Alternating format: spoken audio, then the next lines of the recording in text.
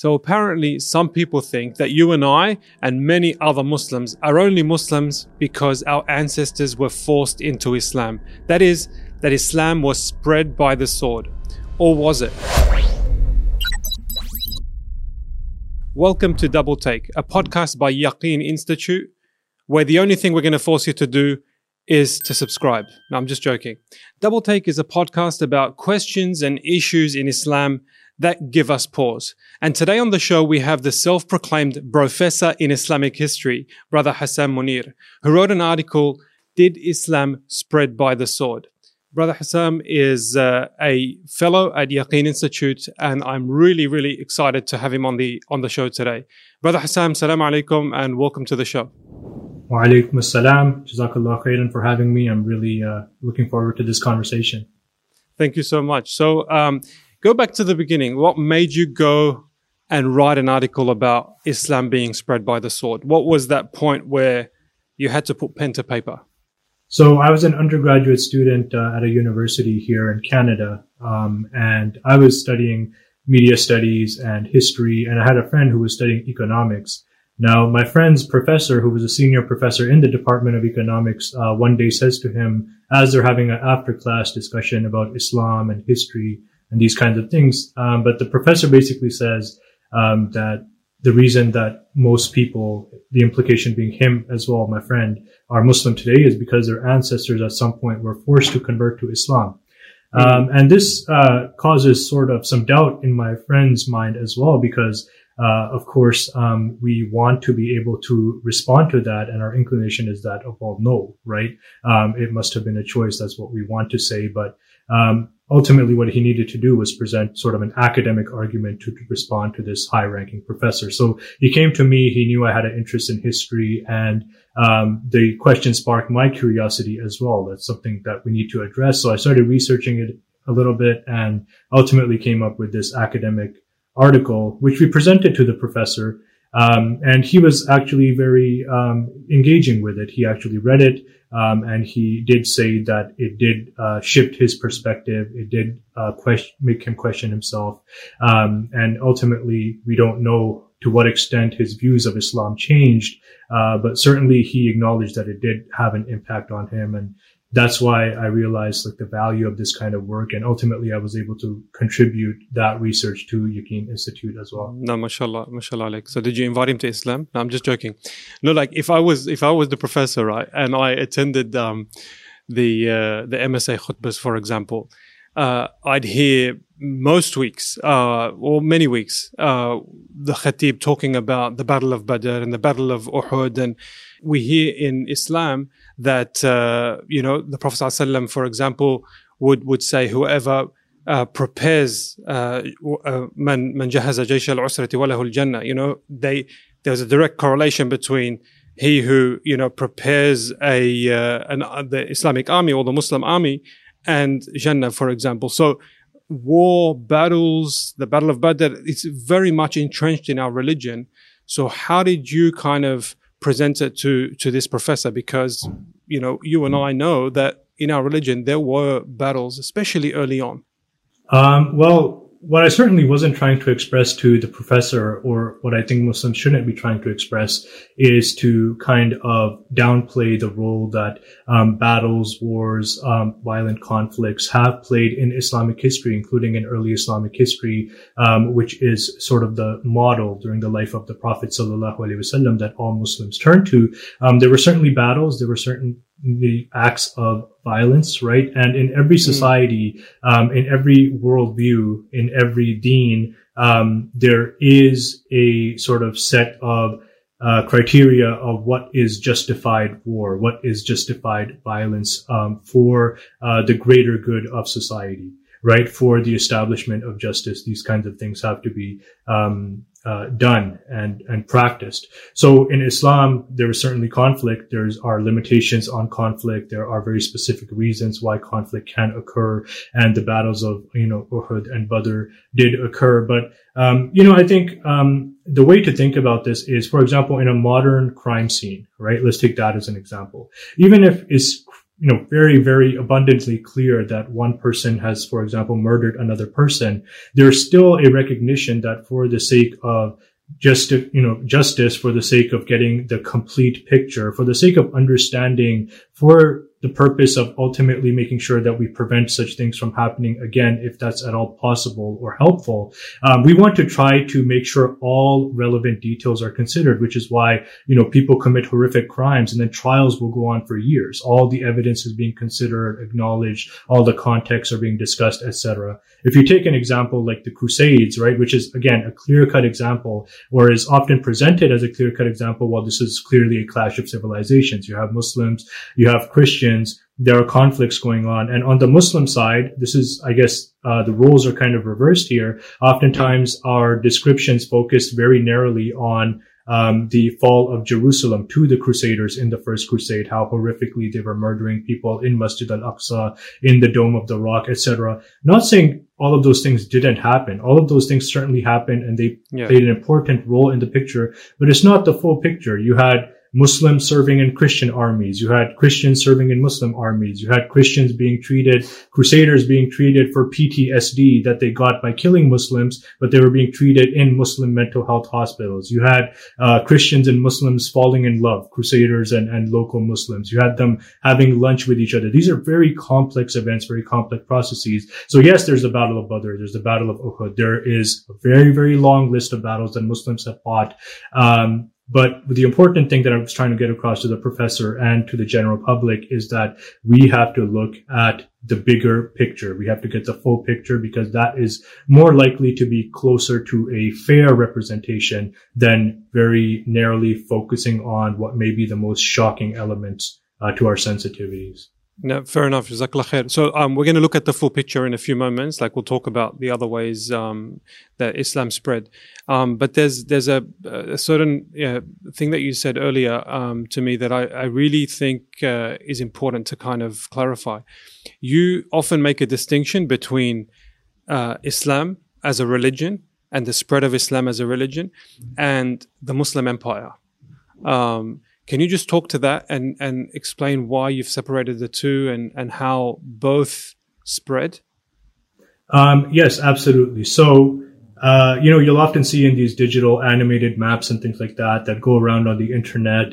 You'll see like this religion at a certain point of time, Islam suddenly appears on the map in Arabia, like a small little blip. And then all of a sudden, boom, it's everywhere. It's in Spain. It's in India. It's in West Africa. It's just moving very, very rapidly. Right. And people often interpret that as, well, this must be showing that everyone in these regions was becoming Muslim. And the only way that could have happened so quickly is if there's some kind of force or coercion or some kind of violence involved, right? And that's the misleading part, because this is showing the spread of the Muslim empire, not the spread of the faith itself, such as the fact that, ideologies can spread, right? So, a certain country, for example, today in the modern day, to give a modern day example, might have like a democratic government. That does not mean that every person in that country agrees to democracy or has accepted democracy as their personal way that they believe that society should be organized, right? As an example, as a sort of parallel. So if you take many historical examples, another famous example that you'll often hear about, and I think it's very clear cut, is the Battle of Manzikert or Malazgirt by Sultan Alp Arslan of the Seljuk Empire in 1071. Now, this battle is always said, the first thing you'll hear is the name of the battle. The next thing you'll hear is that it opened Anatolia, what is modern day Turkey, to the Turkish people. That became the battle was the turning point after which Turkic people began to settle in what is now Turkey. And today Turkey is, of course, a Muslim state, right? But again, it can be very misleading. That was one particular battle with one particular context. There were reasons why it was fought by both sides. A very complicated situation. Yes, it had a certain effect. Yes, it did facilitate to some extent the mobilization of Turkic tribes into Anatolia. But the process of Anatolia becoming the Muslim land that we know it as today was so complex. You have traveling scholars playing role like Jalaluddin Rumi, like Ibn Battuta, right? You have poets like Yunus Emre playing a role. You have organizations like the Ahi societies. Like if you actually go into this Turkish history, this is such a complicated and long, drawn out process. It's just very unfair to kind of imply that, oh yes, there was a battle after which the battle enabled the spread of Islam in that region, which means that that entire spread of Islam must now be reduced back to that battle, which is something that people might use as justification. Well, there's a clear example, right? Islam spread by the sword. But this is a very misleading slogan for that reason. So Muslim empire spreading for a variety of reasons, whether they were justified or not, that is a separate question. In my opinion, what I try to focus on is making that distinction. Muslim empire spreading is not the acceptance of Islam by the people in those regions.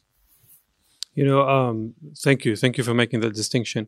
In 2019, I live in Australia, and in 2019, there's a huge event in New Zealand, just in our neighbouring country, which is the Christchurch massacres, and there was so much hate, towards Islam from the shooter, and I often say that the Christchurch massacre, there was life before it and after it, and even kind of some of the staunchest enemies towards the Muslim community in Australia, for example, really changed their tone. They outreached to the Muslim community, so it was a huge pivotal moment for the two countries. But if you kind of go deeper into some of the motivations of the shooter, and people who commit crimes against Muslims these days, there's fear. There's fear of the spread of Islam. And when I read your paper and I looked into the topic a little bit more, I realized there were moments in our history where Muslims forced people to become Muslim. There were specific instances. I read about the Shirma system in the Ottoman Empire, where the Ottomans or the Sultan had taken young boys, Christian boys from Eastern Europe, from the Balkans, forced them to become Muslim, and then they became kind of his, inner circle. There were moments in our history, and that was kind of like a serious realization for me. So do you mind talking to that? And, is this just an exception to the rule, or did it happen often in our history?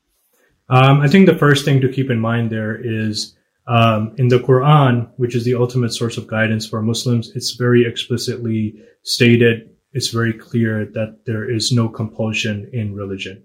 Right? That religion is not something that you should be compelling people to, whether it's through violence or force or any form of coercion. Religion is something that if somebody truly wants to ascribe to, they should be accepting it wholeheartedly out of their own will, right? Because that's the only way they would really fully ascribe to it.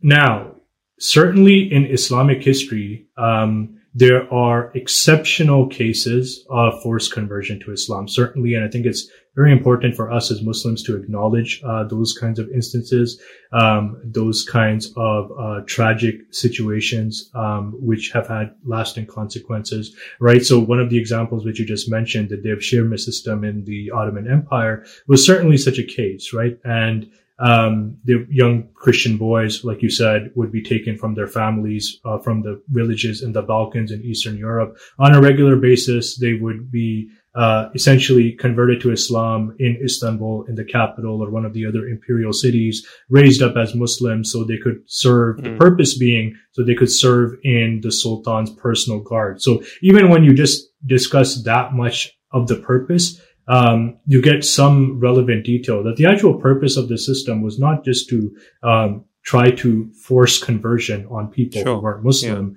but they were actually, there was a specific goal for which their conversion to Islam was thought to be like a part of the process. Still a horrible thing. Still not something that is actually allowed in Islam. But when you look at it from a historical lens, when you look at it from all of the relevant context, political motivation, there was, serious context that led to that. Fair enough. Were there other instances?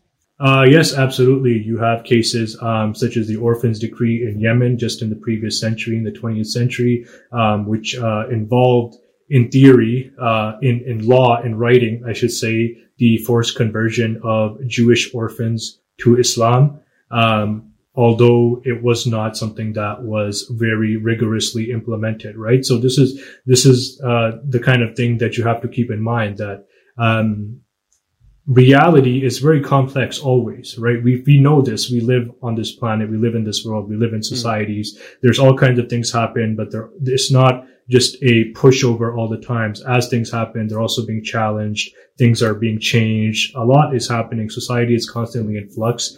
So that was the case in the Orphans Decree as well. Again, something that is not allowed in Islam, but something that was tried to be implemented. And you find other cases in the Indian subcontinent.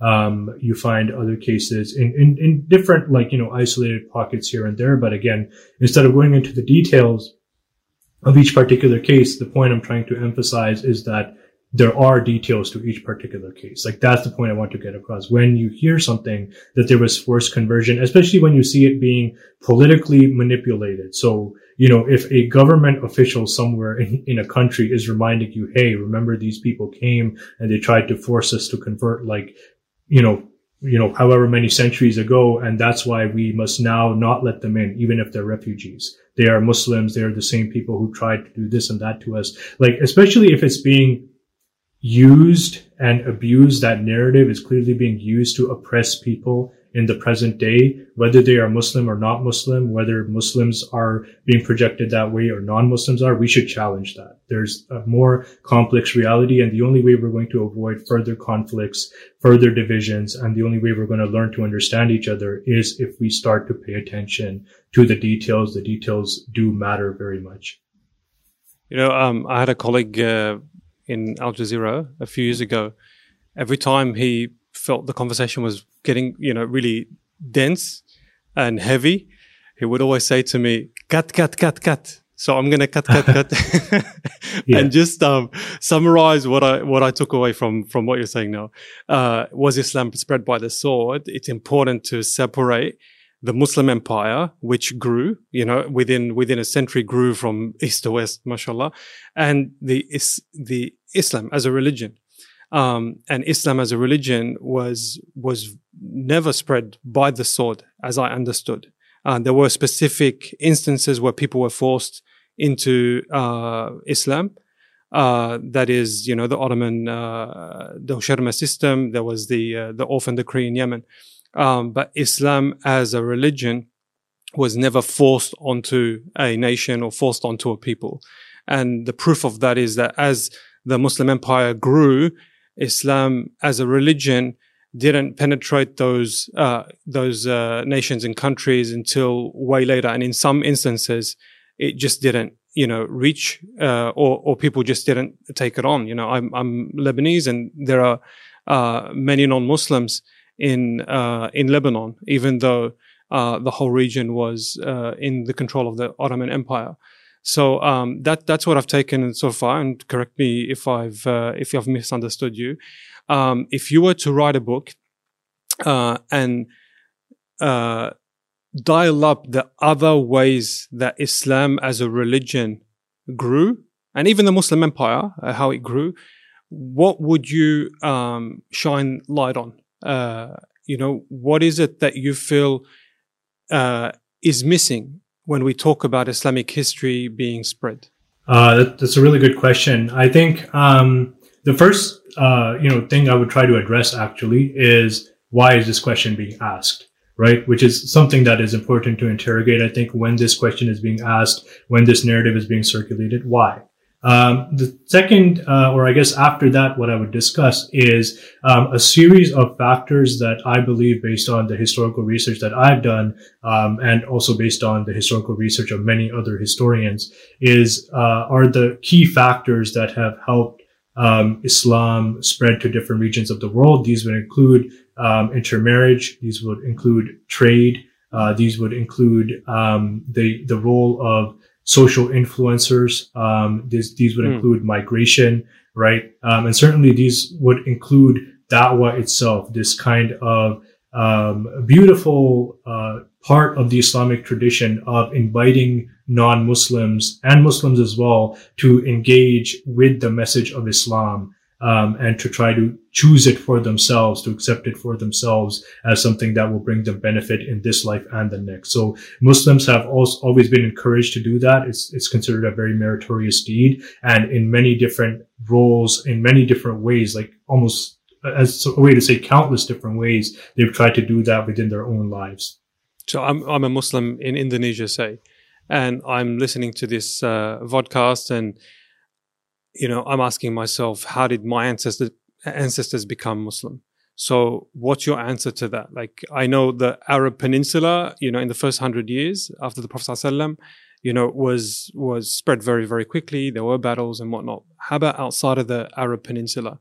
In Indonesia, for example, what would you say to that young person in Indonesia trying to, recall from their ancestors how they became Muslim? I would certainly point out to them the importance of trade, Muslim merchants going to Indonesia, the spice trade. The Indian Ocean especially is often been called by historians as the Muslim lake for much of history, because it was sort of bordered on all sides by Muslim majority societies, and something that was dominated by Muslim merchants, seafaring Muslim merchants.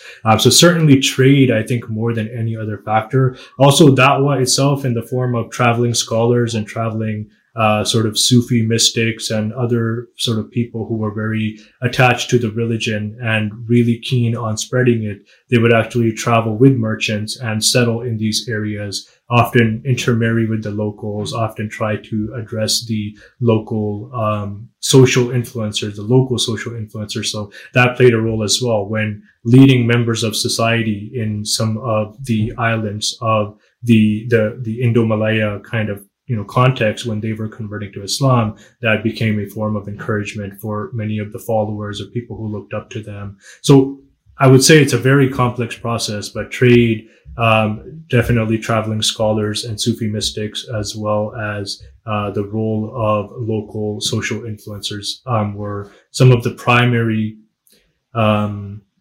factors. And that's where you start looking, right? It just helps for that person. It's like, I'm not giving you the answer. I'm giving you sort of a guidance on how you might look for the answer. So now maybe you want to look into the history of trade between India and Sri Lanka and the people of Indonesia and see how that connection came, etc. Right?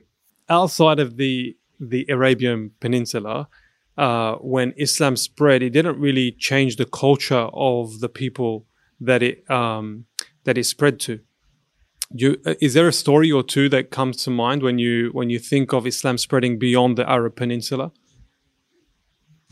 Yeah, certainly. Islam has this concept of urf within it, which sort of indicates that we are cultural beings. Human beings always have a culture. We never operate outside of culture, and of course, there's many diverse and beautiful cultures within the world. So when Islam spread to the people of those cultures, anything that was sort of permissible, that, was part of that culture was allowed to remain, right? And in many cases, there was a very interesting fusion between Islamic teachings and local cultures.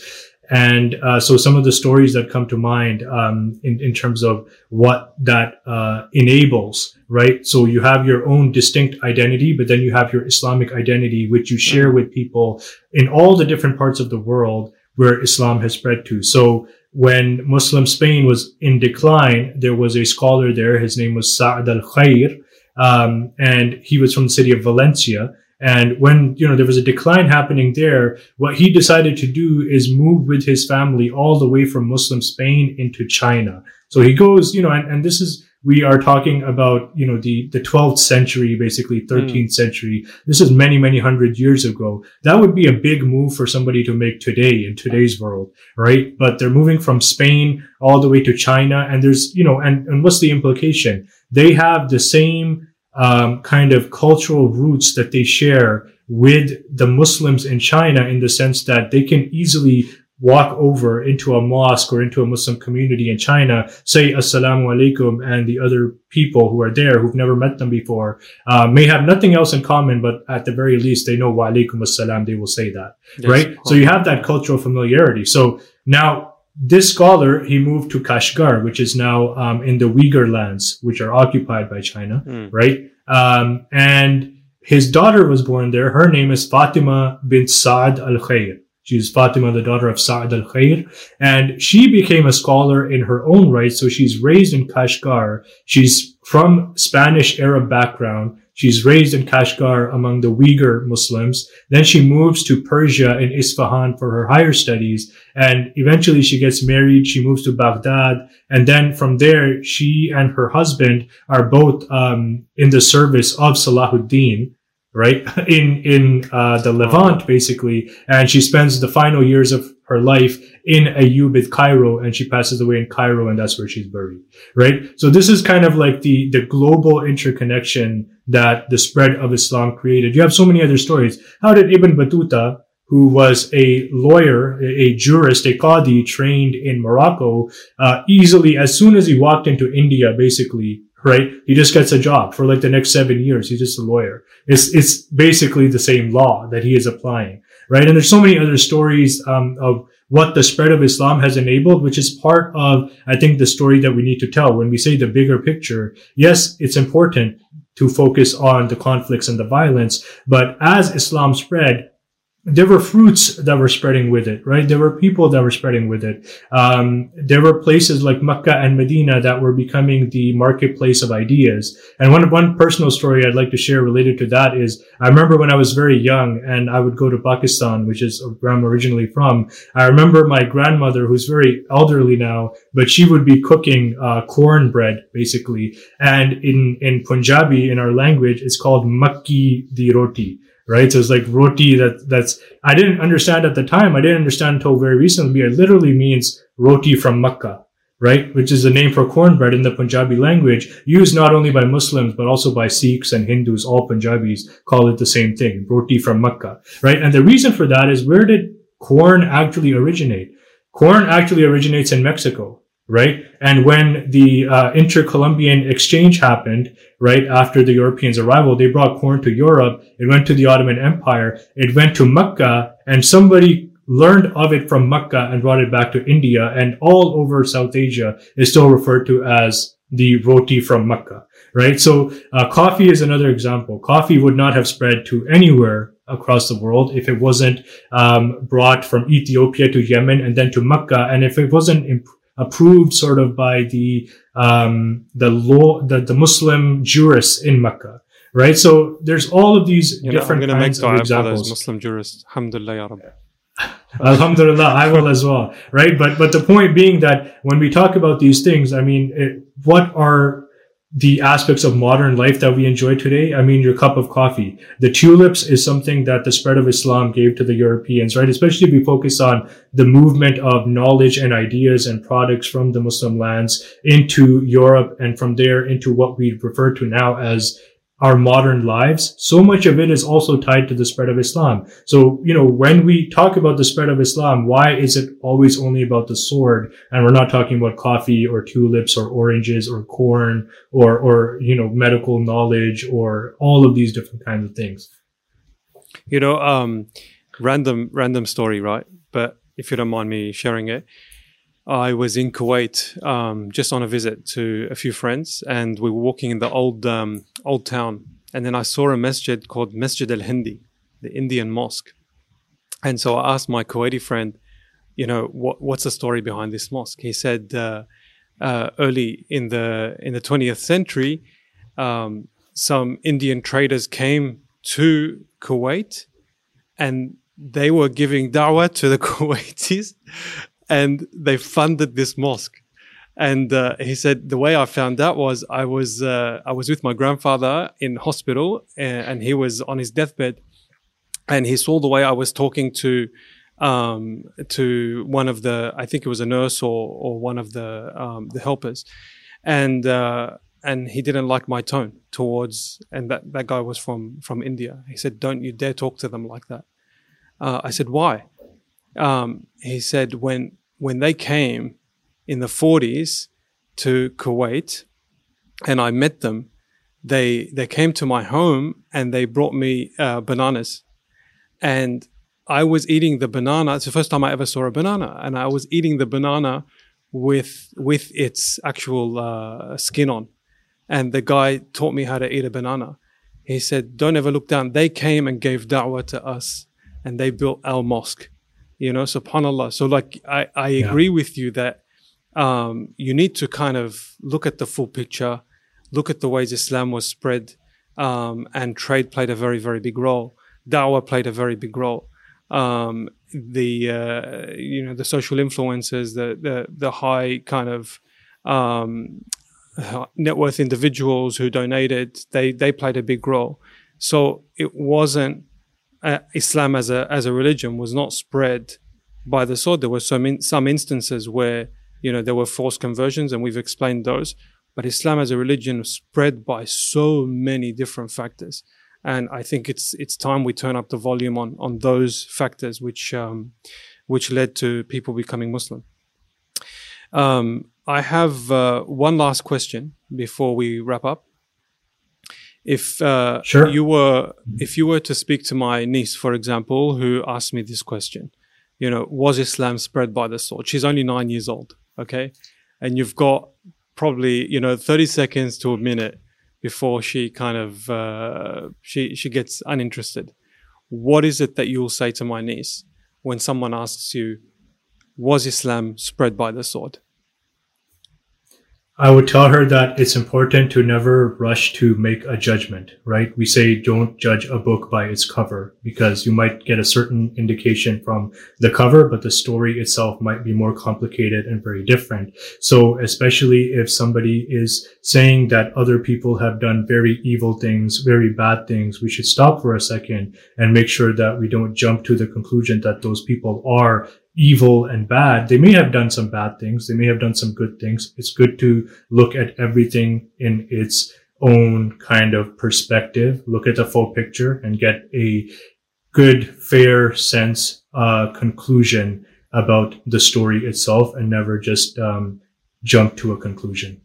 Okay, Brother Hassam, Jazakallah khair. Thank you so much. And for me, looking at history in a truly honest way, and looking at the ways Islam was spread and the Muslim empire spread, I think it's important to kind of look at the nuances. So thank you for bringing that nuance today. And those who are interested can read Brother Hassam's paper on yaqeeninstitute.org, Did Islam Spread by the Sword? Thank you so much. And inshallah, we'll speak soon on your other paper. Jazakallah khair. Jazakallah khair. Really appreciate it.